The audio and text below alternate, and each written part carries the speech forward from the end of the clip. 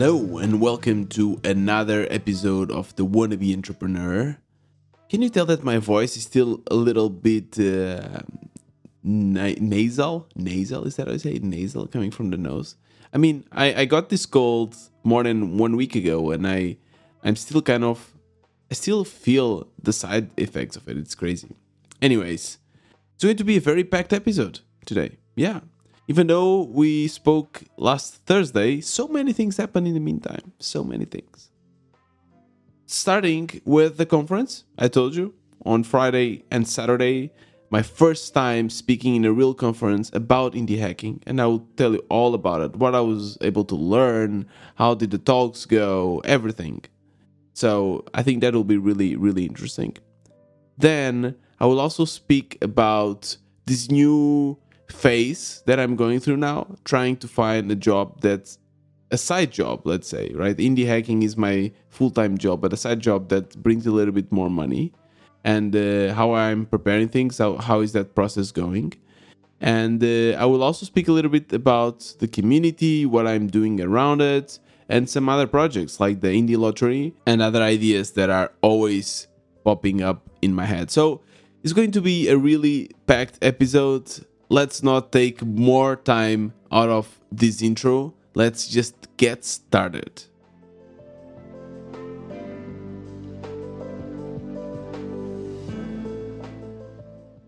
So, as I told you, I believe last episode, I used to be really, really afraid of flying. It was a total phobia. It would really affect my life because I would always try to avoid it. I would avoid doing something that I love, which is traveling, because I didn't want to fly. I would always try to take the car. Eventually, I was able to overcome this phobia, which was for me one of the biggest achievements personally that I was able to achieve. And I even made a video. I believe I told you in the last episode that I would share this video with you, but then I forgot to add it to the show notes. So I'll definitely add it to the show notes of this episode and the past episode. And in this video, I basically go through the process of overcoming this phobia. So if you have a phobia like this, and it's, don't be ashamed, because a lot of people, I think 1 in every 4 people are afraid of flying. Maybe this video will help you. I don't know. But spoiler alert, what really helped was flying a lot. There's a lot of other nuances, a lot of other things that definitely contributed, but like flying a lot and forcing myself into that situation really, really helped. And of course, when I was really afraid, the most critical parts were taking off, landing, and turbulence. After taking off, I would be all sweaty, but then the plane would level off, would hit the cruise altitude and cruise speed, and things would calm down. But do you think I would get calm? No, I would always be on edge. I would always thinking, when will the turbulence hit? Will it be severe? I was always very, very tense and nervous. I couldn't enjoy the flight because of that. Eventually, after going through a lot of turbulence, some severe, well, I never got really, really severe turbulence, but some more severe than others, I realized that it's fine. It's okay. It's part of the flight, but will not bring the plane down. And that really helped me prepare myself for the other times where turbulence would hit the plane. And now that I'm getting more users coming to the community, finally, I feel that I'm getting back to those July numbers, or like even before. I'm getting the same fear that I used to have when I was flying.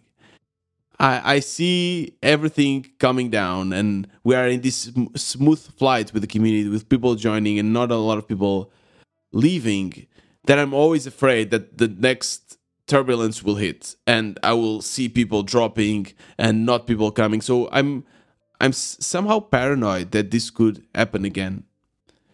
And I know that you like this kind of comparisons that I do, and in this case it's actually the same, right? So I just need to go through a lot of turbulence, a lot of turbulence in my community, to know that it's okay, that the community will still fly, because I created a robust business, a business that people love, a business that does not rely on one or two users, right? Because people pay $10 per month, which is of course an amount that I really appreciate, but it's not a life-changing amount, right? So if one or two people leave, this will not change my lifestyle, right? The same if two or three people join. That's kind of the problem as well. But the benefit of relying in so many users is that as long as we have a great product and some people leave, it's okay if they leave because it won't affect that much. So the turbulence is never that severe. But still, I sometimes really feel like I'm in an airplane. I'm like feeling, okay, now it's fine, but when will it hit? And it hit today, by the way. Today was such a crazy morning. I wake up, and I will not give any names or anything. I'll just tell you kind of summary of what happened. I wake up and I go to the Slack channel and I see that there's a thread with 90 replies. And I think, whoa, this is really cool. People are really engaged. But it was not cool. It was not cool at all. There was a fight going on. People were just fighting at each other around a specific topic. And two particular members were kind of in an aggressive discussion. And I thought, okay, this is not cool. This looks like Reddit, to be honest. And Reddit, I know there's some people that love Reddit. And Reddit, I've gotten great tips from Reddit, but most of the times people are really aggressive. And I always thought it was because it was anonymous. But in this case, of course, it didn't reach the Reddit levels because, again, the fact that it's anonymous, people just go crazy. But it was really uncomfortable for the other members and for the people involved in this discussion. In the end, both of the members decided to leave the community because they didn't feel welcome. They didn't feel they wanted to be in a community where a discussion like this would happen. This was devastating for me because it's the first time that people actually left the community because of an argument.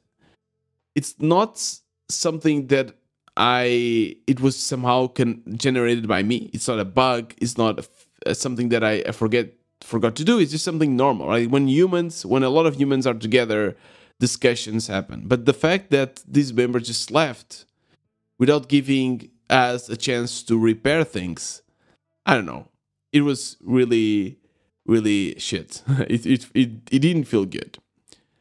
Anyways, life goes on, and I have to think about it as a business. And again, it's two people that are leaving, but then just today another person just joined, right? So it's turbulence. It happens, but I just need to get used to this because this will always happen, and I just need to make sure that I'm flying a steady airplane. And as long as I'm flying a steady airplane, I should not fear turbulence.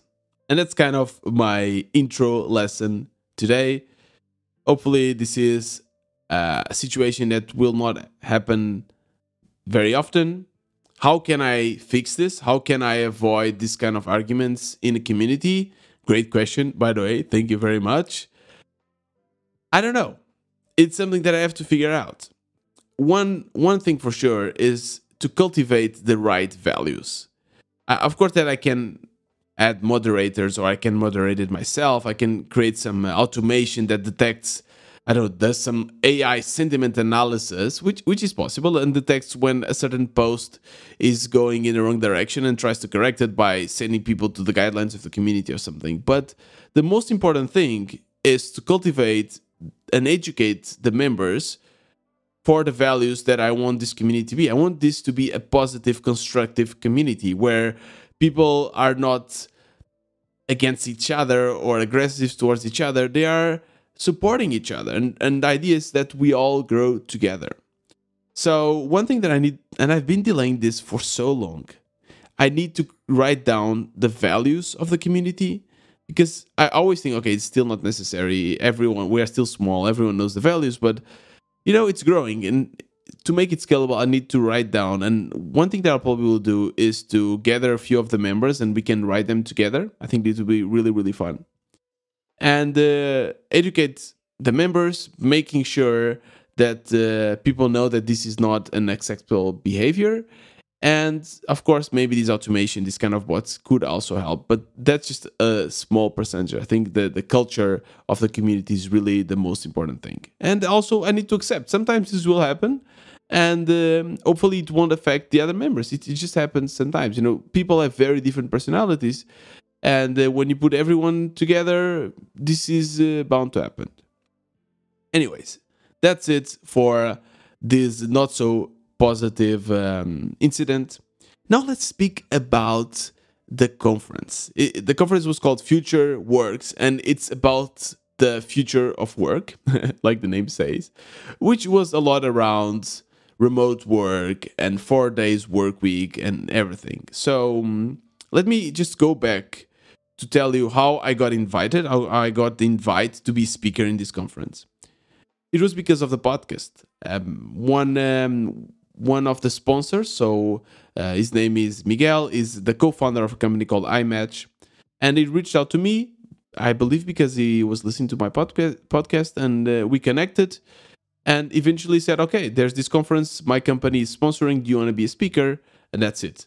And it was really, really fun.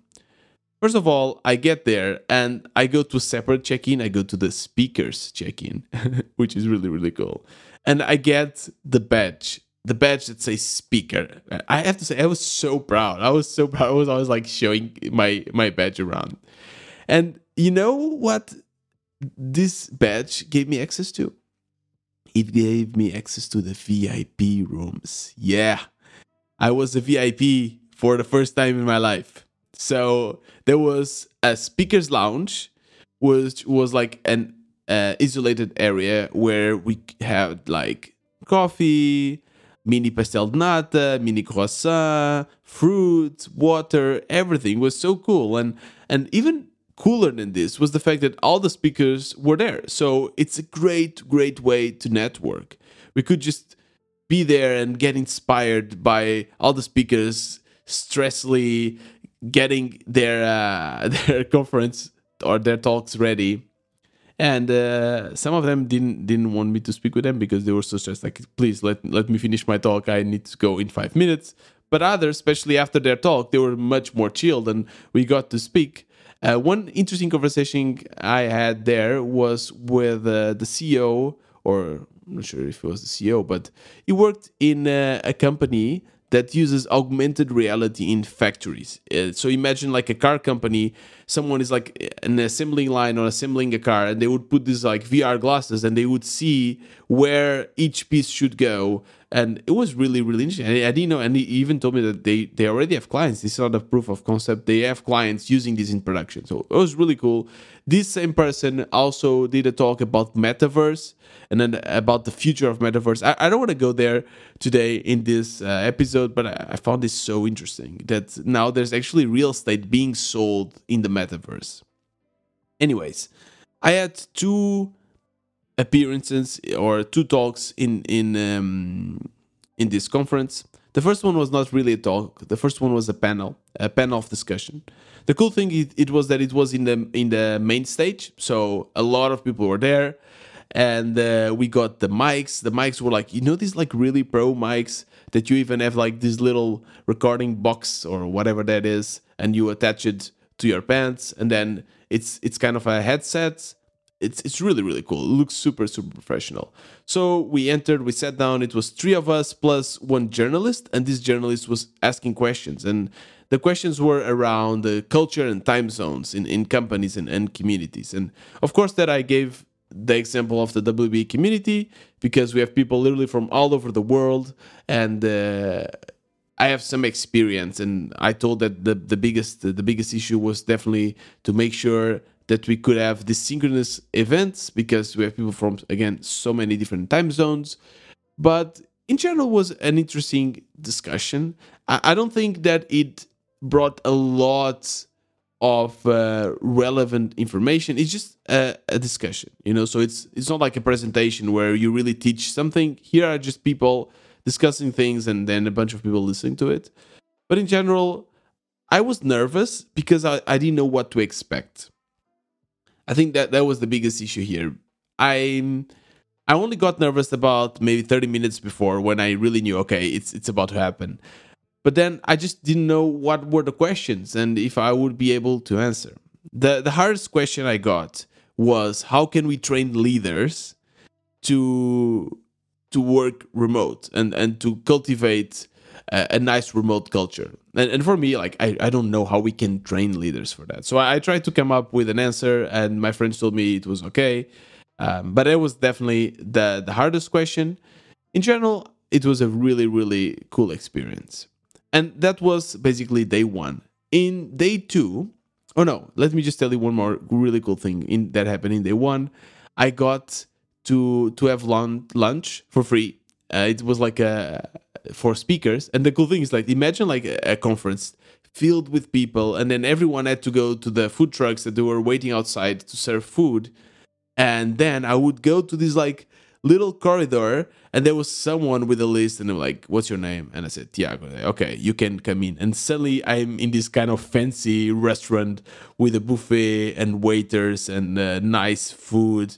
And I thought, woohoo, that's the life. That's really the life. So I really, really enjoyed that part. I really enjoyed those perks. And again, it's a great opportunity to do some networking, because I got to speak with very interesting people. I spoke with a vocal coach, someone that actually told me that I can learn how to sing, even though I thought that it was impossible. Like, I have such a terrible voice.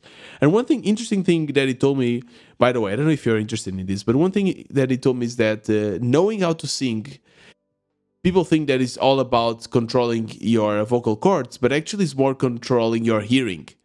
You know, when you're playing the guitar, for instance, you know which chords you're playing. And if you play the wrong chord, you know, because you can look at it. But you cannot do the same with your vocal cords. You cannot look at your vocal cord and say, yeah, that's not an A, that's E or something.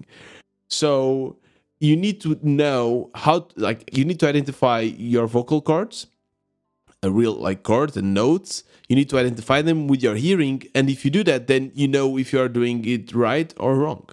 So that was a really interesting thing. And also from that conversation came to my head one idea around helping musicians. We discussed that in Portugal, the music culture is terrible. Like, I was just in Scotland, and there's so many bars, so many like live music bars. It's amazing. And here, people don't pay for this. People only pay for foreigner big deal musicians, like Coldplay, for instance, that they sold out 3 dates in like 2 hours. But for artists, local artists, people don't like to pay. So we were like kind of bouncing ideas on how to solve the situation with an app or something. So it was really, really cool.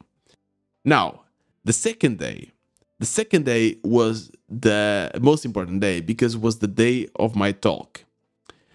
I had a talk ready and sent to them beforehand, so I didn't have to bring anything. I just need to be there 5 minutes before to get ready. I started getting nervous again 30 minutes before, but it was not too bad. I got mic'd up, and in this time I was not in the big stage, so there was actually not that many people there. But the lights, like, it was much more cozy. Whereas when I was in the big stage, like, I couldn't even see the audience because of the lights. Here I could like really see them.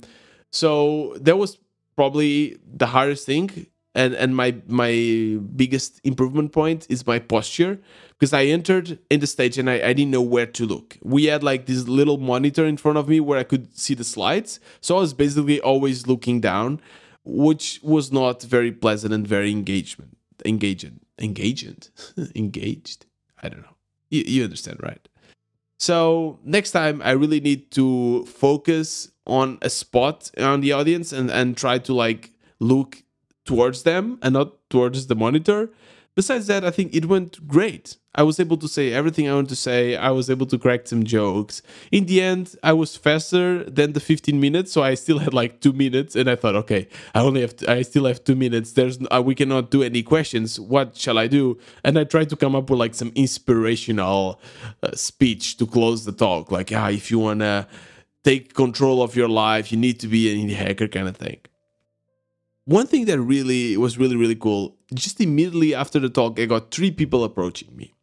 And one person told me, wow, Tiago, I didn't know I was an indie hacker until now.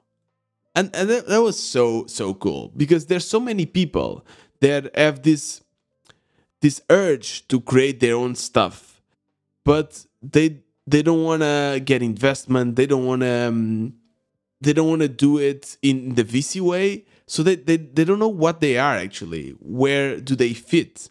So this person, she told me that she was like feeling really lonely because, yeah, she didn't know there was a community out there, community of indie hackers. So that was really, really cool. And then two other people came and asked questions to me. So that was really, really interesting. One question that was asked was, Tiago, why do you prefer doing indie hacking and not VC? Why not trying to raise money? And I don't know, this question kind of caught me off guard, even though I don't know it should be a question that I would be able to answer right away. But I don't know, I don't have a proper answer. I just prefer, but I don't know the real reason. So after now a few days, I kind of thought about it, and I think I know the answer a little bit better.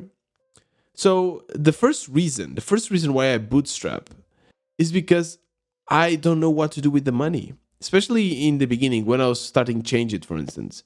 I thought, okay, maybe I should try to raise money, but then I thought, but what would I do with the money? I mean, I don't know where I would apply it, because the things that I need to do, I don't need money to do it. I can just build it. So why would I give equity to do something that I can just do myself? So I think that was the main reason why I bootstrapped, because I prefer having more control over the company. But then I kind of realized that there's more to it, because I want to do the business my way, and I want it to be a lifestyle business. And funny enough, one of our members, one of the community members, her name is Kavia, and I interviewed her here and everything. She has a really cool product called Resume that allows you to create resumes using Markdown. And she got approached by Sequoia, which is a venture capital firm that basically invests in these companies. And they had a talk. The talk was very interesting, but then she shared in the community her thoughts. And there's one thing that she says that I totally agree, which is, I will just read what she said. I realized our motivations for business are very, very different. The reason for me working in Resume Pro is to have freedom in terms of time and financially as well. For them, it's about scaling the business to a multi-million-dollar company, obviously. So it's just a different mindset, right? The mindset of VC companies is to make something huge, to make the next Google. Whereas for us, indie hackers, we want to make a lifestyle business, something that also changes people's lives, but that also somehow gives us the lives we want. We don't want to. One other thing that she says, by the way, is that she feels that she would have two bosses. One would be the venture, like the investors, and the other one would be the client. So in the end, she does not have full control over the company. So I think in the end she prefers to bootstrap, because that's really the way she wants to go, and for me it's the same. I just want to have more control over my business, and I wanted to do it my way, and I don't want it to consume my whole life, even though so far it's doing that. But I want to be able to take vacations and change things if I want, to be more flexible. So here is the reason why I prefer bootstrapping to getting investors. One last thing that I learned from this conference was, what is the biggest challenge for companies at the moment? Because there was a lot of companies there. They were trying to hire. They were trying to basically showcase their company. And I would go there and I would always ask this, like, what is your biggest challenge? This is a very entrepreneurial question to make, by the way, because I'm always trying to find new ideas. So I asked this to a lot of companies, and all of them said that is hiring and retaining people. And I was like, how come this is a problem for everyone? It's crazy. Like, especially in the tech world, there is a huge shortage of people, and people are just always bouncing around from company to company. So it's really hard to retain talent. So I don't know. This kind of makes me think that maybe there's something here that we can do. And one of my ideas was to somehow partner with a lot of recruiting companies and tell them, okay, we have indie hackers here in the community, people that are looking for 3 days jobs, and if you pay, or even if you don't pay, I don't know, it would just cool to do the connection so that the people in the WB space could focus on their projects but still have some gigs that would provide them with the money they need to pay their bills. So that was one of the ideas that came. One interesting concept that it seems to be growing is the concept of the 4 days week. So instead of working 5 days, you only work 4 days. And some companies are already offering this as a perk to their employees. So this was really, really interesting. And that's it. That's my recap of the conference. I hope it was interesting and not too boring for you to basically share everything that happened. But yeah, besides that, I've been already having a few talks with people around to try to find a suitable job for me. I still need to invest much more time. I had one talk with Matthew, which works for a recruiting company, and he also works for a kind of a startup that they were looking for a CTO, which I thought it was cool, but they want a full-time CTO. So yeah, I just need a fractional kind of job. And I will have also a few talks with the founders of my previous startup, the startup where I work for, Weekend. They are now doing something new, and maybe that's a possibility there. And besides that, I have nothing else planned yet, but I need to start sending applications, and I will let you know. I will let you know if I find something cool. And regarding the indie lottery, just to finish this, I don't want to take much more time of you, but the indie lottery is doing great. It's going a bit slower than I thought. I've been basically working, as I told you, like with Tailwind and Gatsby, and putting everything together that João made with Figma. I don't know. For me, I used to use Bootstrap a lot to do my CSS, but now I'm using Tailwind because everyone is speaking about Tailwind. It has a learning curve for sure, because now instead of using CSS, I use classes, and I don't know if I'm completely sold to Tailwind for this kind of format. I maybe for like if you have templates and stuff, that would be really cool, but for this kind of format, I'm still not completely sold. I will continue doing so using Tailwind. But yeah, we are still in the process of coming up with the product itself. Well, we have an MVP that is running so far. It's doing great. We are always around the 180 people. So not a lot of people are joining, but also not a lot of people are leaving. So we're always like, sometimes goes to 178, then goes back to 180. So it seems that it's a cool product, and I use it as well. I see what products are out there. So it's really cool. And I don't know if you can make money out of it, but João is also doing some kind of UX UI research around it. So I'll keep you posted. There's not a lot of news there, but it's not forgotten, and we are still working on it. And that's it. That's it for today's episode. I'm sorry if it was a little bit too long. This Thursday, there'll be a great interview for you with the founder of Notion Forms, that is already making more than 100k MRR per 100k ARR, so 100k per year, and it's going to be really, really cool. Make sure to tune in for that.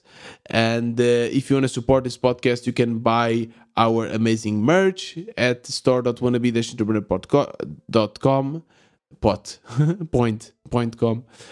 You can also become a member of WB Space, $10 per month, or you can just like shoot me DM, tweet about it, send this podcast to all of your indie friends. Do all of this. That would be great. This was another Wannabe Entrepreneur. See you next time.